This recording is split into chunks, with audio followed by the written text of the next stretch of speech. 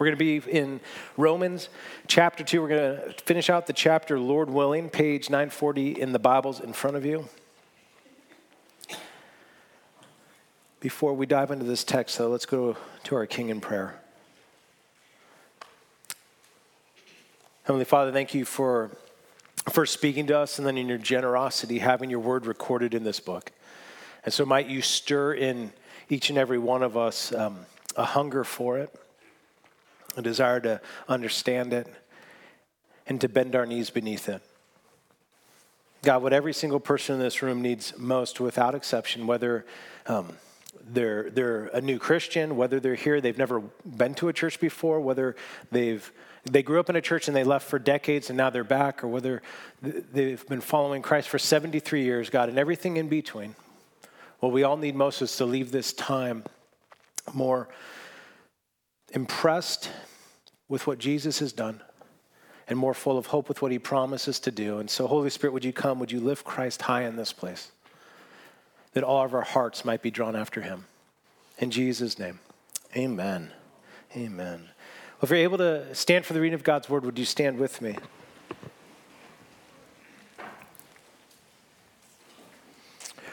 Romans chapter 2, starting at verse 17 into the first few verses of chapter 3. But if you call yourself a Jew and rely on the law and boast in God and know his will and approve what is excellent because you are instructed from the law, and if you are sure that you yourself are a guide to the blind, a light to those who are in darkness, an instructor of the foolish, a teacher of children, having in the law the embodiment of knowledge and truth, you then who teach others, do you not teach yourself? For while you preach against stealing, do you steal? You who say that one must not commit adultery, do you commit adultery? You who abhor idols, do you rob temples? You who boast in the law, dishonor God by breaking the law. For as it is written, the name of God is blasphemed among the Gentiles because of you. For circumcision indeed is of value if you obey the law. But if you break the law, your circumcision becomes uncircumcision. So if a man who is uncircumcised keeps the precepts of the law, will not his uncircumcision be regarded as circumcision? Then he who is physically uncircumcised but keeps the law will condemn you who have the written code and circumcision but break the law. For no one is a Jew who is merely one outwardly, nor is circumcision outward and physical. But a Jew is one inwardly, and circumcision is a matter of the heart by the Spirit, not by the letter. His praise is not from man, but from God. Then what advantage has the Jew?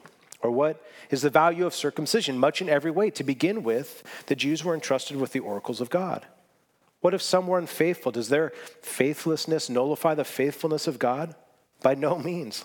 Let God be true, though everyone were a liar. As it is written, that you may be justified in your words and prevail when you are judged. Feel free to grab a seat.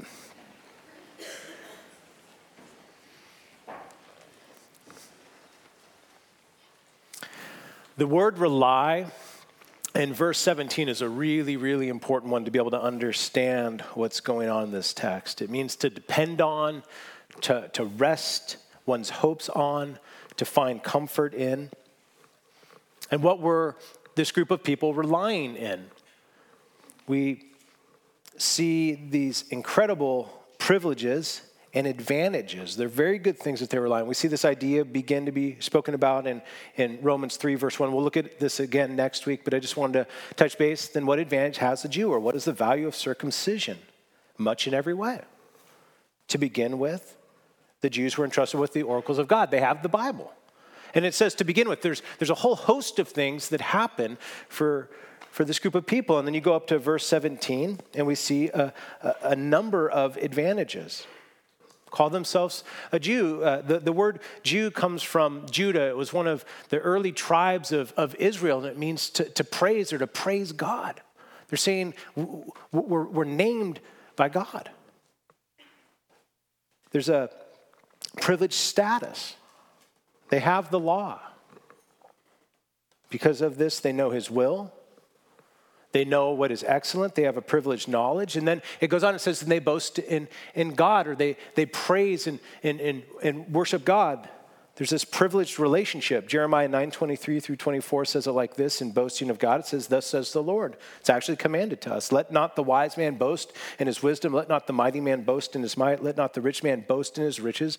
But let him who boasts boast in this, that he understands and knows me. There's all these advantages, and boasting in God actually wasn't the problem. Here is the lens in which we need to see these verses. Presumption was the problem. At this time, if you were Jewish, there was no separation between your ethnicity and your religion. They were all combined. If you were born into a Jewish family, you would have grown up regularly experiencing the great festivals and the great feasts of God's people. Throughout the year, there was multiple times where there was these marked out occasions to remember the great historical acts of God in rescuing and ransoming and providing. You would have grown up from the earliest ages seeing this. If you were a male on the 8th day, you would have been circumcised, and we'll talk about this a little bit later, but it was a sign and a symbol of being marked out as belonging to God and as part of his people. You would have grown up regularly hearing what's called the Shema, this statement that was said over and over again, the Lord our God, the Lord is one.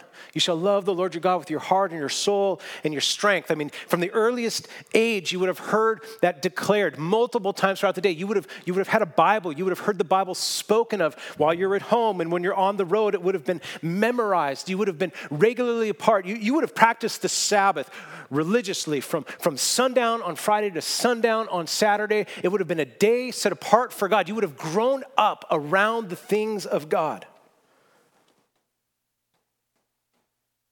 But the people Paul has in mind here are those that have grown up around the things of God. The people of God, named after the people of God, think they know God, but by their behavior are somehow showing that they're still far from God. If we look at verse 19 and following, they're a guide to the blind, a light to those in darkness. They're instructor of the foolish. They're a teacher of children.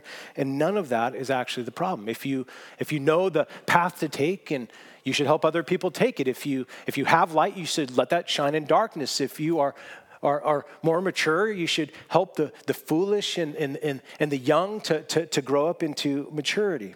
But here's where the issue begins to come in, and it's in verse 21. You then who teach others, do you not teach yourself? While you preach against stealing, do you steal?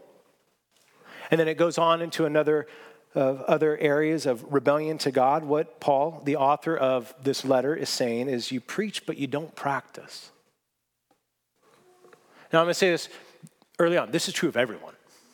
Every single person in this room without failure, Christian, non-Christian, however you see yourself, we all preach but don't practice. None of us lives up perfectly and flawlessly to the aspirations or the truths that we hold out and say, this is what's good and right. The bigger issue for this group of people is they don't know it. There's no awareness of this dissonance between what they say and what they do. The word rely, again, is so important. To make themselves acceptable before God, they are relying on the wrong things, namely their religious performance. And they are sure, another word, verse 19, they are sure that their lives are right before God and do not merit his judgment. So if we zoomed back, we won't go to it, but the very first part of chapter 2 is Paul begins this conversation with this group of people. He says, you condemn other people, you judge other people, but don't you know that you're doing the same things? And God's judgment falls on you. They don't think they deserve his judgment, but as verse 29 says here at the end, they actually think they deserve his praise. Let me try to draw a parallel for us from this text, which might feel like a shocking claim. I'll try to justify it here as we go. There is a very real danger in growing up Christian. Now, there are wonderful advantages. And it's an incredible privilege. But there are some very real dangers of growing up around the things of God, being steeped around the things of God. What's being said in verse 17 and following about the advantages and privileges that the Jews had can very much be said about anyone that grows up around Christianity. You call yourself a Christian. You have the Bible. You spend a lot of your life boasting and praising God. But I need us all to see the possibility of self-deception that's loaded into these verses. It really gets turned up in verses 25 through 29, this extended treatment of circumcision, that you can be so confident and yet so wrong at the same time. Maybe I'd rephrase the end like this: for no one is a Christian who is merely one outwardly.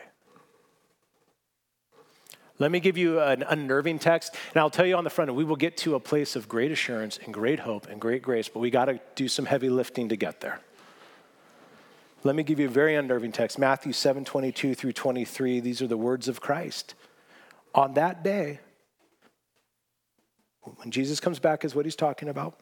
On that day, many will say to me, Lord, Lord, did we not prophesy in your name and cast out demons in your name and do many mighty works in your name? And then will I declare to them, I never knew you. That's jarring. Depart from me, you workers of lawlessness. What those verses are saying is you can do so much in the name of the Lord and still not really know the Lord. Charles Wesley was a missionary, a preacher, a prolific hymn writer. And he kept a journal. His own journal tells us the exact day of his conversion, Sunday, May 21st, 1738. Quoting Wesley, says, I have found myself at peace with God and rejoiced in the hope of the love of Christ. And then we get to hear more of this conversion experience because Tuesday, I believe it was about 2 days later, he began to write a hymn, which is the articulation of what he experienced in his conversion. It's one of my favorite hymns. It's the hymn, And Can It Be That I Should Gain? And can it be that I should gain an interest in my Savior's blood? Died he for me who caused his pain, for me who him to death pursued. Amazing love. How can it be that thou, my God, should die for me? Long my imprisoned spirit lay fast bound in sin and nature's night. Thine eyes diffused a quickening ray. I woke, the dungeon flamed with light. My chains fell off. My heart was free. I rose, went forth, and followed thee. Amazing love, how can it be that thou, my God, should die for me? Those are the lyrics of a converted heart that says, oh, I can't believe Jesus went to the cross in my place, that he bled in my place, that he took the judgment I deserved in my place. And I was in darkness. I was in a cell, and I couldn't see the truth. And then the Spirit came and made me see. And all of a sudden, the cell was flooded with light, and the shackles came off, and I am free. It's an incredible declaration of what he came to understand. Those lyrics of a converted heart. Here's what's interesting about May 21st, 1738 in Wesley's conversion. He'd already been a missionary in America for 2 years. Think about the order of that. He went from England to Georgia to tell people about Jesus. Prior to becoming a missionary, he had been formally trained as a clergyman in the Church of England. Wesley left England as a lost man to go help other lost men and women meet Christ. I have a friend who's a pastor in Texas, and I'm sure every place in the South lays claim to this. You know, you talk about the Bible Belt, and they all say they're the buckle of the Bible Belt. My friend would say where he ministers is the buckle of the Bible Belt, and he says it's actually really, really difficult. And we basically try to argue whose job is harder, you know, and of course it's harder here. It's more beautiful. But you know, people that are far from God, they don't care about God, they reject God. He's like, you don't understand. Trying to talk to people that have grown up in the church, they have had just enough Jesus to be totally inoculated to him. They think they're right with God because they grew up in a Christian home and they had Bibles and they did Awana. And you go through the list of very, very good things. But they've had just enough Jesus to be totally immune to him. Growing up sort of moral-ish and sort of Christian can be a very major danger. My kids have grown up in a Christian home. From the moment they were conceived or we first heard of them, we prayed for them. I would lean over my wife as our babies were being knit together, and I would pray scriptures, and I would sing songs, pray for them to come to have faith in Christ. The moment they were born or the first time we got to hold them, the first thing they heard I whispered down in their ear, I said, Jesus is Lord and Savior, and there is no one else. Every single one of them, I had passages already picked and memorized that I might lay my hands on them and read scripture over them and dedicate them to the Lord. They've all been dedicated. My wife and I, we're not sure on that. I think they've all been dedicated. We dedicated them. Whether we did it here on Sunday or not, we did it. Okay. I tried to find a picture. I could only find it for 2. But, hey, I just got to get it right. Okay. But they've all been dedicated to the Lord for sure, for his purposes and his glory. They grew up and they had Bibles. I don't remember the first Bible they got, but I remember one of the first Bibles that they got that we really loved, the Jesus Storybook Bible. Anyone? Ridiculous. Everyone should read it. It will unlock the Bible for you. It's phenomenal. Jesus Storybook Bible. And then we got them Little Pilgrim's Progress, and we sit around as a family and we'd read these stories together. And then C.S. Lewis, and there was constantly hymns and worship music playing in our house. Very early age, there was a group called Seeds, and they would do like Seeds of Faith, Seeds of Worship. It was these great songs to memorize the Bible. I mean, we were indoctrinating them so early. We planted a church, and my wife would hold Owen, who was a year old at that time, or like 8 months old. She'd be like in the baby Bjorn, like a little attached alien, right? And she would organize the church trailer for setup and tear down. I mean, he was around the things of God all the time. There were multiple services. If you drove around in our minivan, you would hear Dad regularly, just out of the blue, say, "Who's your passion?" And all the little voices, "Jesus." They've barely missed a Sunday. They've been in gospel communities. And I've dropped so many balls as a dad and leading family worship, particularly as my kids got older, but I still try to get it in there. We still talk about Christ. Still make attempts at it. They've all been baptized. They've professed faith and on and in. And here's what I want you to hear. This gets real tricky because those are all wonderful, wonderful things. Incredible privileges. Incredible advantages. To get the things of God regularly before them. I love the local church. I love this church. You are a phenomenal church. All of those things are things Christians should do, and all of those things are wonderful means of grace that God gives to people. But none of them are the things that we can rely on to say that we're Christians. They're not the things that make us Christians. They're not the root. They're often the fruit. But they're not the cornerstone. Cluing again on the word rely. One of the best things this text does for everyone in the room, Christian or non-Christian, is it clarifies what will never save anyone. Religion will never save anyone. Our efforts to keep rules will never save us. Our church attendance will never save us. Bible memorization will never save us. Being a member of a church will not save us. Being baptized, serving, giving, and a million other very good things do not save us. They are not the things in which we are to rely.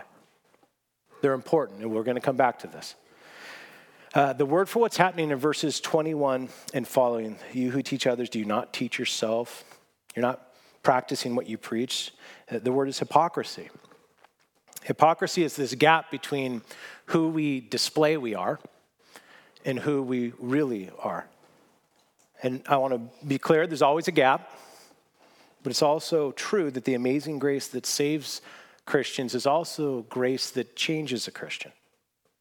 That's a big part of what's being said in verses 25 through 29. One of the things that's often said is, the only difference between a Christian and a non-Christian is that Jesus forgives, that a Christian's forgiven. And that is so good. And it's so true, but it's not complete.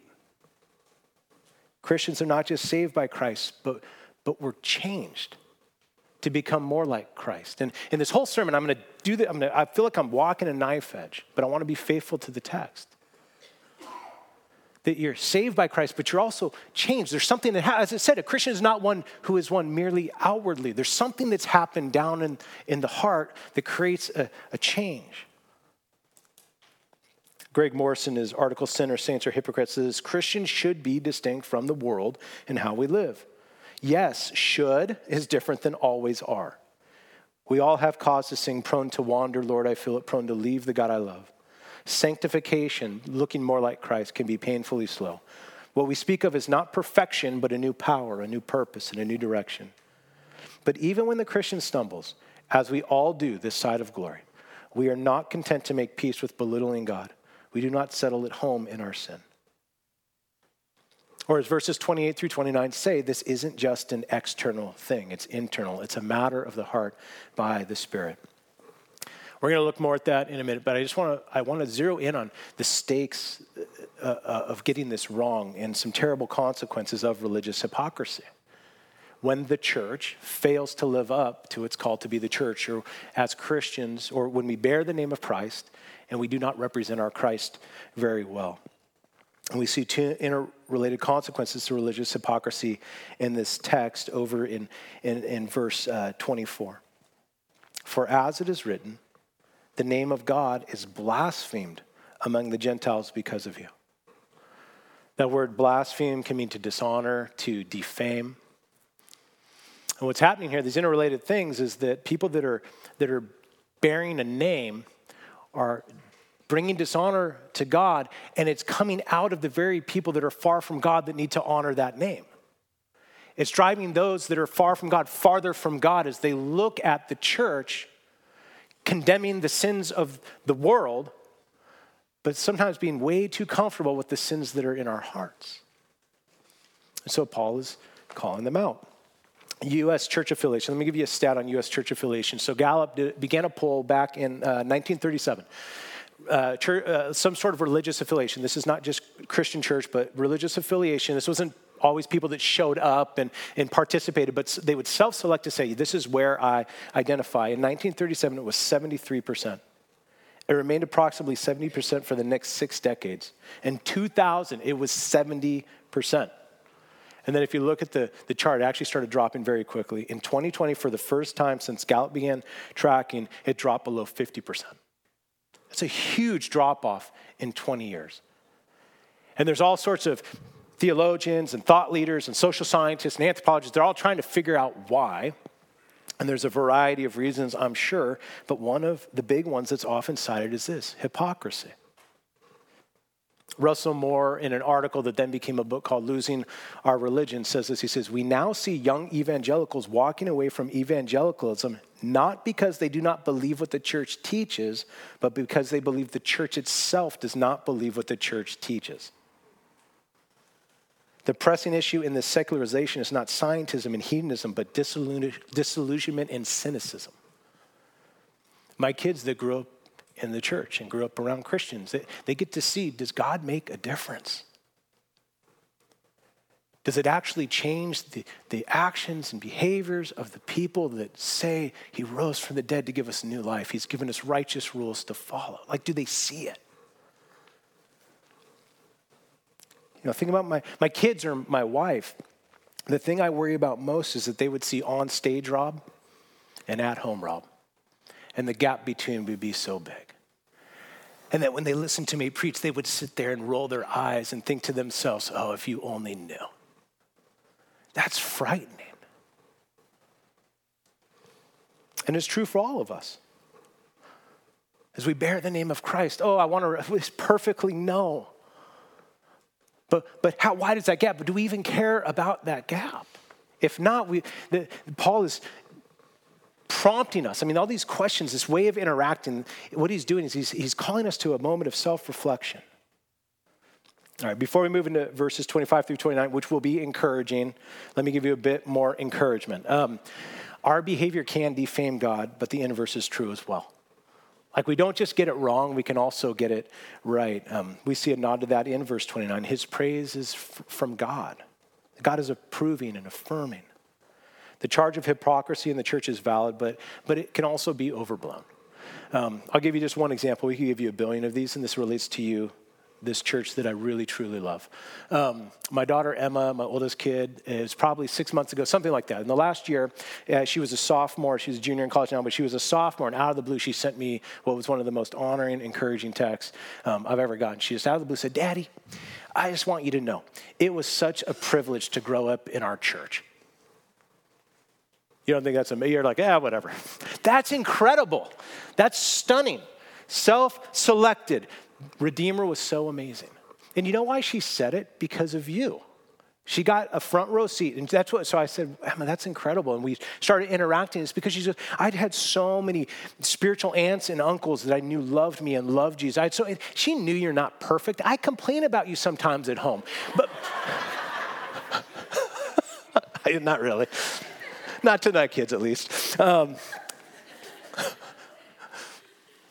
she sees that you're incredible. So it's like we can get it wrong and blaspheme God. We can get it right and bring glory to him. So be encouraged by that. Let me give you a quick recap, though. Just because you self-identify as belonging to God as his people, and just because you have a Bible, and just because you boast that he is your God, and just because you are sure that you are a qualified guide, you are a bright light, you are a good instructor and teacher, doesn't mean you are. And now here in verse 25, Paul is adding circumcision to the list of things that we cannot rely on to save us. Circumcision was one of the most central signs of God's people at this time to mark out that they did belong to God. It was this known as a covenant sign. A covenant is a binding promise, this unbreakable commitment between God and us. We first see it come up in Genesis, first book of your Bibles, in chapter 17. This is God's promise to a man named Abraham that became what's known as the father of many nations. That we come out of Abraham. He says, your offspring is going to be as plentiful as the stars in the sky and the sand on the sea, of people that will be about me. So God says this to Abraham, says, and I will establish my covenant between me and you and your offspring after you throughout their generations for an everlasting covenant. To do what? To be God to you and to your offspring after you. And he says, and the way you're going to symbolize this is through circumcision, that you're going to take every male that's part of this community, whether they were born in your house or they've chosen to be with you, you're going to say, if you want to be with God, like we mark you out in this way. And it's interesting because the word covenant can also mean to cut. And so there is a physical cutting that takes place as a visual marker to point to a spiritual reality. And then he gives this warning, and just a few verses later, he says, any uncircumcised male who is not circumcised in the flesh of his foreskin shall be cut off from his people. He has broken my covenant. It's a really big deal. Circumcision was the God-ordained sign and seal of his promise with his people. And as verse 25 says, it has value if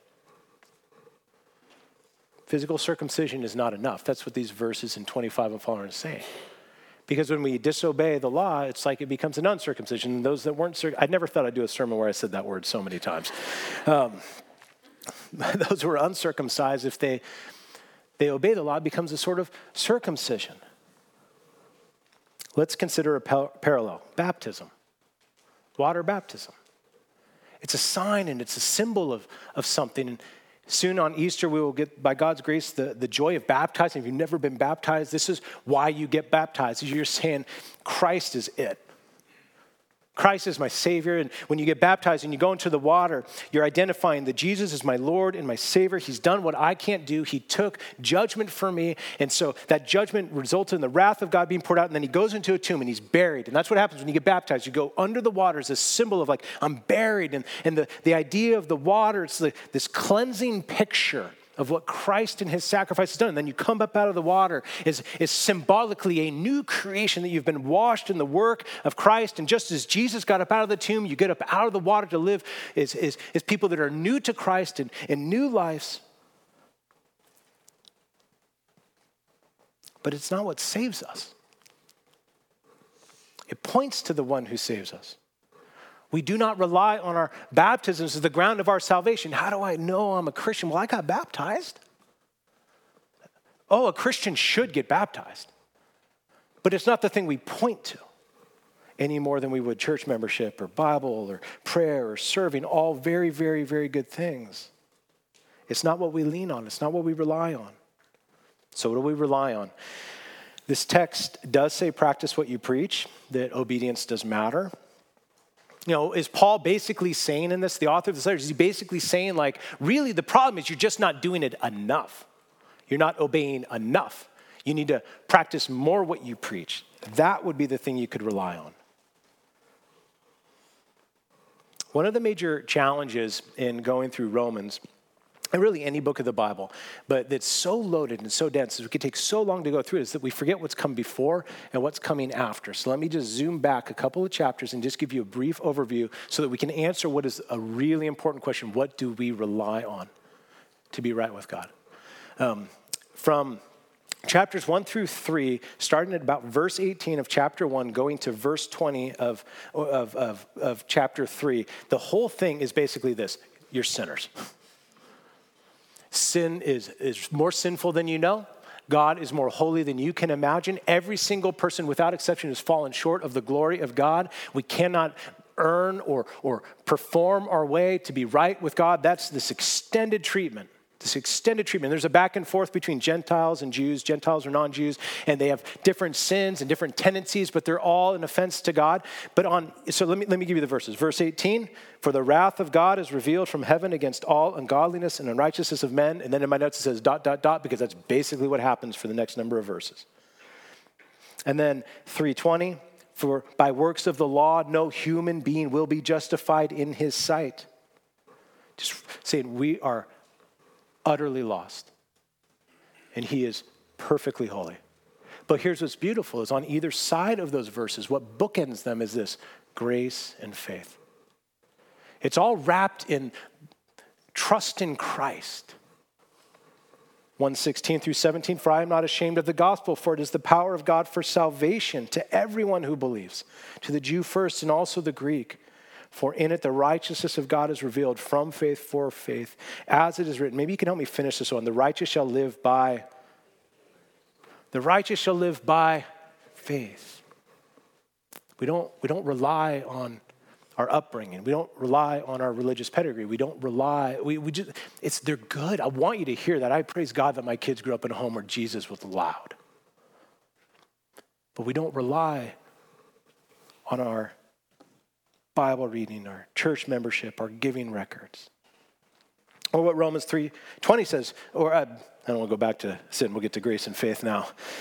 Romans 3:23 and 24, for all have sinned and fall short of the glory of God and are justified to be declared right before God by his grace as a gift through the redemption that is in Christ Jesus. I didn't think about this in the first service, so we'll see how this goes. I'm going to give you the editor's cut here. Paul, the one writing this, knows what it's like to rely on the wrong things. If you go to Philippians chapter 3, and the heartbeat behind this is not an anti-Semitic text. This is Paul trying to call his fellow brothers. Paul himself was a Jew. He's trying to call them into right understanding of who God really is and what God has done in Christ. Verse 3, Philippians chapter 3. For we are the circumcision who worship by the Spirit of God and the glory of Christ in Jesus and put no confidence in the flesh. You see, I'm not going to rely on all these things all these good things, though I myself have reason for confidence in the flesh. If anyone else thinks he has reason for confidence in the flesh, I have more. And then he goes through this. He's giving you his resume before Christ. Circumcised on the 8th day of the people of Israel, of the tribe of Benjamin, a Hebrew of Hebrews, as to the law, a Pharisee. It means flawless, basically, trying to be. As to zeal, a persecutor of the church. As to righteousness under the law, blameless. He's saying, I got it better than anyone else. But whatever gain I had, I counted it loss for the sake of Christ. Indeed, I count everything as loss because of the surpassing worth of knowing Christ Jesus my Lord. And he just continues to go on. He's trying to press the people in first century Rome. He's trying to press us to say, it is a privilege to grow up around the things of Christ. But we can still miss Christ because we keep looking at the wrong things. All right, but still, isn't this text saying that those who are truly God's will practice what they preach? And the short answer is yes. Perfectly? No. Genuinely? Yes. But again, that is not what saves us. Paul is doing all of that in this text. The way we live, I said it earlier, it is the fruit, not the root of our salvation. What comes out, this attempt to practice what we preach, comes out of trusting in Christ. Verses 28 through 29 are not original with Paul. This thought in this text is, I'm looking at Philippians, I got to get back to Romans, are not original with Paul. He says, for no one is a Jew who is merely one outwardly. There's something deeper to this than just kind of surface level affiliation, nor is circumcision outward and physical, but a Jew is one inwardly, and circumcision is a matter of the heart by the Spirit, not by the letter. What I want to do is look at two passages that put this together to give you some background. This idea of it's a matter of the heart, it's something deep inside, and it's done by the Spirit. Deuteronomy 30, verse 6. And the Lord your God will circumcise your heart and the heart of your offspring, so that you will love the Lord your God with all your heart and with all your soul, that you may live. That's not a new idea. This came a few books after the one we read from Genesis, that this idea that the outward sign was always supposed to be some sort of signpost or symbol to what happened inside, that we might do what? To love the Lord our God, that God changes us, that we might live for him. And it's by the Spirit, Ezekiel 36, 25 through 27. This is what's called a new covenant promise. That means this promise that God has brought in Christ. This is what Jesus came to do. I will sprinkle clean water on you, and you shall be clean from all your uncleanness. Oh, as we've broken the law, he'll wash us. From all your idols I will cleanse you. And I will give you a new heart. And a new spirit I will put within you. And I will remove the heart of stone from your flesh and give you a heart of flesh. And I will put my spirit within you and cause you to walk in my statutes and be careful to obey my rules. What this is saying, it's not us obeying the rules is what gave us the new heart. It's if we have a new heart, we're going to stumble as we obey the rules. We need God to give us a new heart. My friend Tony Merida, preaching from this text, talks about the first heart transplant. It was performed by Dr. Christian Bernard. And after they did the first one, it was successful. He performed another one. The second patient to have the surgery done was a guy named Philip Blayberg. And after the surgery and after the recovery, he asked the doctor, he said, "Can I hold my old heart?" And the doctor's like, okay. And so, I think there's probably different medical things now. You can't do this. But he just opens up a cupboard, and in a jar is his heart. And so he pulls the heart out, and he brings it over to Philip Blayberg. And he's standing there, and he's looking at this jar with his old heart. He's kind of going, So this is the thing that was causing all that trouble. This old heart. And he hands it back to the doctor, and he leaves, and he left his old heart behind forever. That's what God does for every Christian in the gospel. Is he performs a spiritual heart transplant. This old heart that just gives us so much trouble. As he takes it out, and he gives us a new heart. And the idea there is we leave the old heart. We don't go back to it. We're to practice what we preach, and if we're Christians, there'll always be a gap between what we want and what we are. There is genuine obedience, but I need us to consider again the word rely. What do we rely on?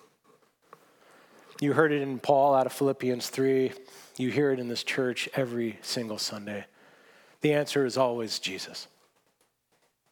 It's faith in Jesus. It's the danger of growing up Christian is that you might miss Christ.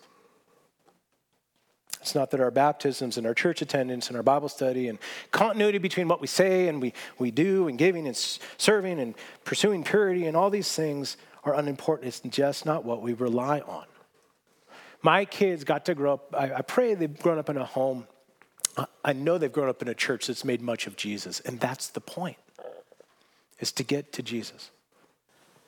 When Jesus was crucified on the cross, he was crucified between two thieves. So there's three crosses, and he was in the middle. And on the cross, one of the people that was crucified next to him, this thief, shifted from cursing Christ to actually asking him something. He said, "Jesus, when you come again, when your kingdom, would you remember me?" And the Christ looks at him and says, "Today you will be in paradise with me." Alistair Begg tells a wonderful embellishment of this story about what happened when the thief died. It really brings home what we rely on. He sets it up like this. He says, without the preaching of the cross, without preaching the cross to ourselves all day and every day, we will very quickly revert to faith plus works as the ground of our salvation. Well, think about the thief. He's first cussing Christ out. He's on the cross because he was a thief. He'd never been to a Bible study, never been baptized, knew nothing about church membership, hadn't ever given a dime, and yet he made it to paradise. And then Alistair, he goes on, and now this is not real. Okay, so like what he says is not real, but he says, imagine what it's like. The moment the thief died is now he's up in heaven, and he's standing at the pearly gates, and he's waiting to get in, and an angel comes to him, and now he kind of enacts this interaction between them. It's an angel. He comes and he just looks him up and down. What are you doing here? Thief looks up at him. Well, I don't know. What do you mean you don't know? Because I don't know. Angel's getting flustered, so he's like, I'm going to go get my supervisor. So he goes, and this is not real. And so he gets the supervisor, and the angel supervisor, which is maybe, let's say the archangel. So the archangel is there, and he comes over, looks him up and down again, and he says, so we got a few questions for you. First of all, are you clear on the doctrine of justification by faith? The guy's like, I've never heard of that in my life. All right. What is your view on the inerrancy of Scripture? He's just quiet. He's just staring. He's like, what? All right, well, can you at least tell me what church you got baptized in? He just keeps staring. Eventually, in frustration, the angel just looks at him and says, on what basis are you here? Thief simply looks up at him and says, the man on the middle cross said I could come. That's always the answer. The man on the middle cross said I could come. That's why I'm here. Goodness, if you grew up in the church, don't miss Christ. If you grew up around the things of God, do not miss Christ. If you were here for the first Sunday of your life, do not miss Christ. Oh, reading the Bible, knowing the Bible, serving, caring about the community, living changed lives, it matters. But don't miss Christ. It's always just the man on the middle cross. It's what it's always about.